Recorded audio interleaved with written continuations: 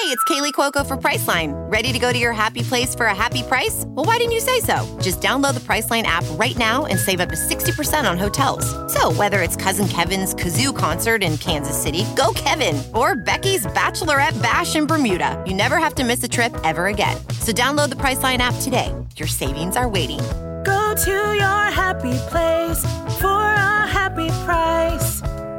Go to your happy price, Priceline.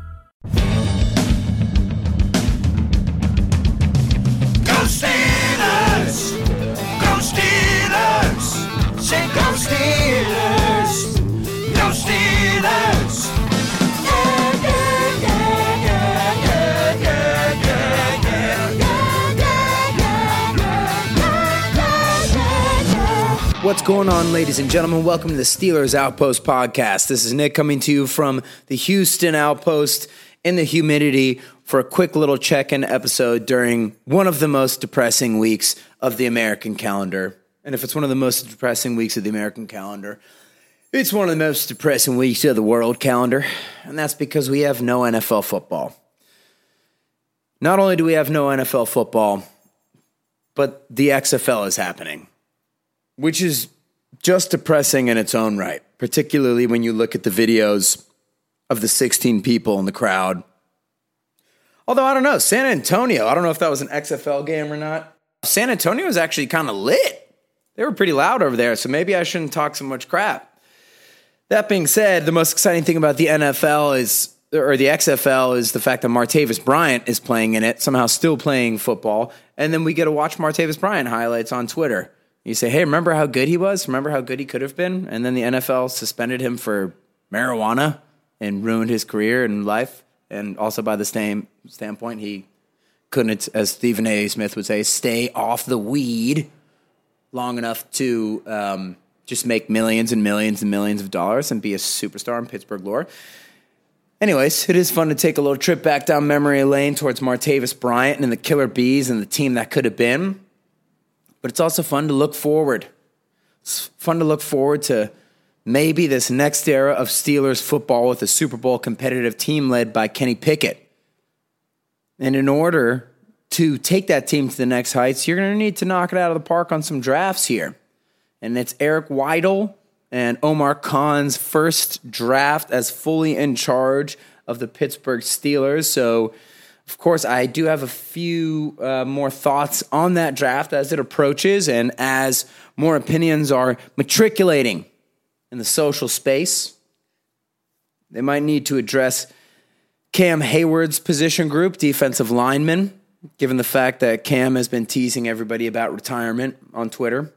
I'll mention that real quick, and we'll talk about why this year is so important for the Steelers. And I think that's where I'll start. Here is the thesis. Here is the theme statement for the Steelers' 2023 season. 2023, the Steelers will not win the Super Bowl, but 2023 will tell the fan base if they can win the Super Bowl in the Kenny Pickett era with this roster. And here's what I mean by that.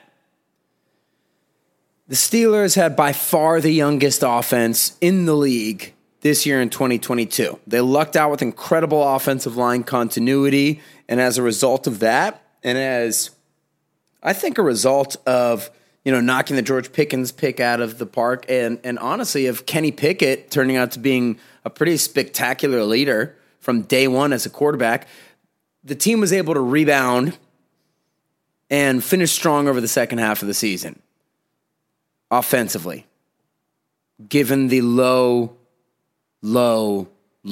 unbelievably low bar they had set for themselves in the first half of the season. The Steelers went ahead and retained one of the least creative offensive coordinators in the league, Matt Canada. This is not a subjective opinion. This is an objective opinion put together by anybody who knows the first thing about watching film. And I'll say for myself, I'm not nearly on the level of other people who break down film professionally and are able to dedicate hours of every day towards doing so. But it is pretty easy to see they only use a few formations and a few plays, and they spam those plays, and they use them over and over and over again. They completely neglect massive parts of the game like play action and using the center of the field and intermediate passing. There's really no excuse for just simply not being able to do those things.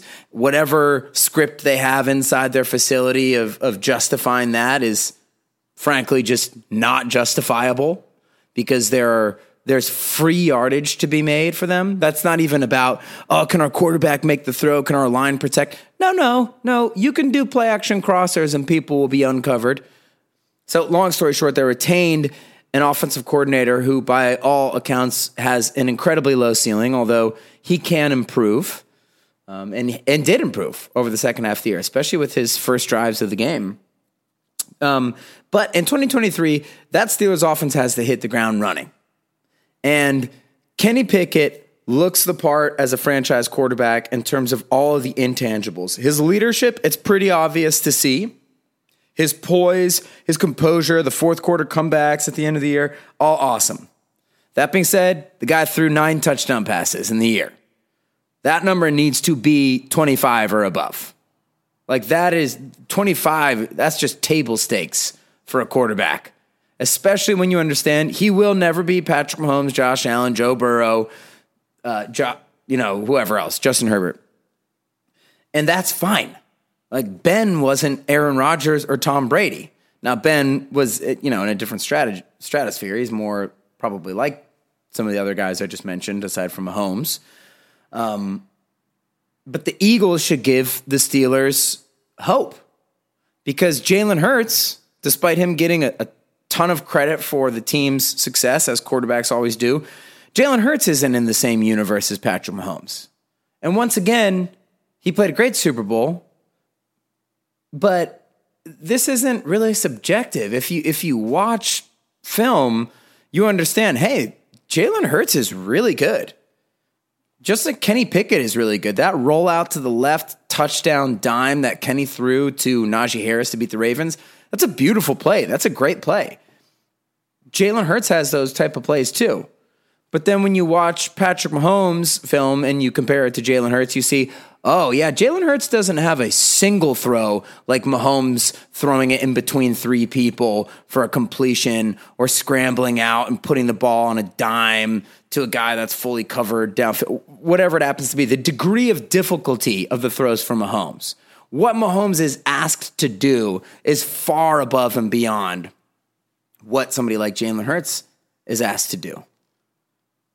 But Jalen Hurts is really good. And that's what we hope for from Kenny. How did the Eagles make the Super Bowl? Well, they had Eric Weidl help build that thing. And so that's what the Steelers are going to do. No, what they did was they had just a dominant roster everywhere else. Now, I think that their defense was overrated. I've been on record as saying that for a long time. But their defense was Super Bowl worthy, just not historic. They had spectacular offensive and defensive lines. And really all of that is just due to drafting and prioritizing those positions in the draft. And yeah, they developed guys and they signed a Javon Hargrave. And then what did they do later? They took advantage of free agency the way that all Super Bowl teams do in this day and age. And they signed some older defensive linemen in Linval Joseph and Ndamukong Suh halfway through the season to make sure that their lines had depth, something that the Steelers have absolutely none of on either side of the ball. And then they made sure that when A.J. Brown ridiculously became available in a trade, they made a trade for him. That's a premier outside player. They did the same thing for Darius Slay on defense when he became available at a premium position the year before. They were aggressive in those trades, the same way the Steelers were with Minkah Fitzpatrick. So this year for the Steelers, you should see them take strides, and they need to be in the top 15 in terms of productive offenses, right? Because if that's not happening, you're on a really bad trajectory. And you got Joe Burrow next door. Who knows what happens with Deshaun Watson, but before all the stuff that went down with him, he falls into potentially the Mahomes-esque class, honestly, in terms of it doesn't even matter who's on Watson's team. He's going to dominate. The Texans will get rid of DeAndre Hopkins, and Watson will have his best year ever. Now, they only won like 4 games, I think, so that tells you what you need to know. But long story short, we need to see production from the Steelers offense. And if we do, we should be really encouraged. If we do not see a step forward, this Steelers team will expire. Cam Hayward doesn't have much longer left. TJ Watt's like 29 years old. He's not going to be the MVP candidate forever, especially with how he plays the position and how he's been injured recently. I think he can bounce back from that. He was relatively healthy the 2 years prior to that. But right now you have a team that's going to be ready with guys in their prime. The offensive line should be in its prime. Najee Harris, you need to strike before that expires. First-round running back who's already got 10,000 carries in his career. But you'll have Najee, Freiermuth, Deontay Pickens, everybody in their prime, TJ Watt still in his prime, Minkah Fitzpatrick, Alex Highsmith. All of your key players are in their prime now for the next couple of years. So if the Steelers offense shows something in 2024, they will be able to capitalize on that. If the Steelers offense looks similar to what they look like in 2022, you're just going to have a hard time catching up to the cream of the NFL, especially as the Steelers if you don't have a premier quarterback or a premier coordinator. So I am very encouraged because I think that the Steelers have a lot more blue chip players than people realize. And I think they, compared to the NFL, actually are higher on the list of blue chip players, are very high on the list, I guess, just in general. But that lack of depth on the offensive line and defensive line is concerning. And then the big question mark is the quarterback. What's going to happen with the quarterback? Because we know the coordinator isn't going to do it for him. So I'll be really curious to see that. Now, Kenny Pickett is going to captain the offense. Cam Hayward will continue to captain the defense. There's been talk of him retiring recently that kind of appeared out of nowhere. It's logical with him. What is he, like 33 now? He's been having fun with people on the internet, as he says, basically tempting them to see if he'll retire or not. I think some of the language he used on his podcast actually left the door open for him potentially retiring. I'm just here to say right now, there's not even a fraction of a percentage of my brain that believes Cam Hayward will retire right now. It's not happening. No way. And plus he said, you won't see me on no damn beach soon. I'm too busy working out. He's still dominant. He's hungry. There's no chance he's retiring. But next, let's move on from that, right? Let's move on to who's going to help him out in the draft. And we've been hammering this home pretty hard since halfway through the regular season. The Steelers have 3 picks and in the top 50 or so, right? So 60 maybe. The Steelers need to dedicate 2 of those picks, if not all 3, to offensive and defensive line. I do not care about corner at this point. That is a luxury position to me. I see people highlighting that. Now, if a really good corner slides to them, sure, I'm definitely down for it because that's a position of need, and obviously that'll transform your team. But to me, the lines are so much more important because you start playing with these sexy skill positions a lot, you're sort of implying that you're going to out-duel Joe Burrow and Mahomes and all these guys, and that's just not what the Steelers are built for. They need to build themselves like the Eagles. They need to kick people's asses. That's how they need to handle this. So they have no depth on the offensive line and really no star players, maybe James Daniel. That's a problem. Cam Hayward, if he misses any time, the Steelers are bordering on the worst defensive line in the league. Thank God they have the edge rushers, right? But so that being said, I think offensive line is still a bigger priority than defensive line, even though there's a lot of questions on defensive line with Wormley coming off of an ACL, probably won't be ready. Alu probably retiring. Loudermilk and Leal and Adams not really showing that much. It is what it is. There's going to have to be a free agent signing as well for these positions. But regardless, they have to prioritize that. I mean, you can't even name a backup offensive lineman in Pittsburgh, let alone a star on offense. They need to take that. And as a result of those numerous needs, the Steelers are not trading, and they cannot trade up for another player. I don't even think trading down makes a ton of sense. We'll see if the Steelers are more willing to do that under Omar Khan. I feel like they probably will be. But they definitely don't need to be trading up this year because they have so many needs, and they're actually in a really good positioned to address those. So no trading out, and yes, focusing on the trenches. That's what the Steelers need to do right now. They need to surround Kenny Pickett with some ass kickers so he can lead the boys to victory. All right. Thank you for listening to the Steelers Outpost podcast. Hit us up on Twitter at Steelers Outpost, SteelersOutpost@gmail.com. Until next week, go Steelers. Okay, bye-bye.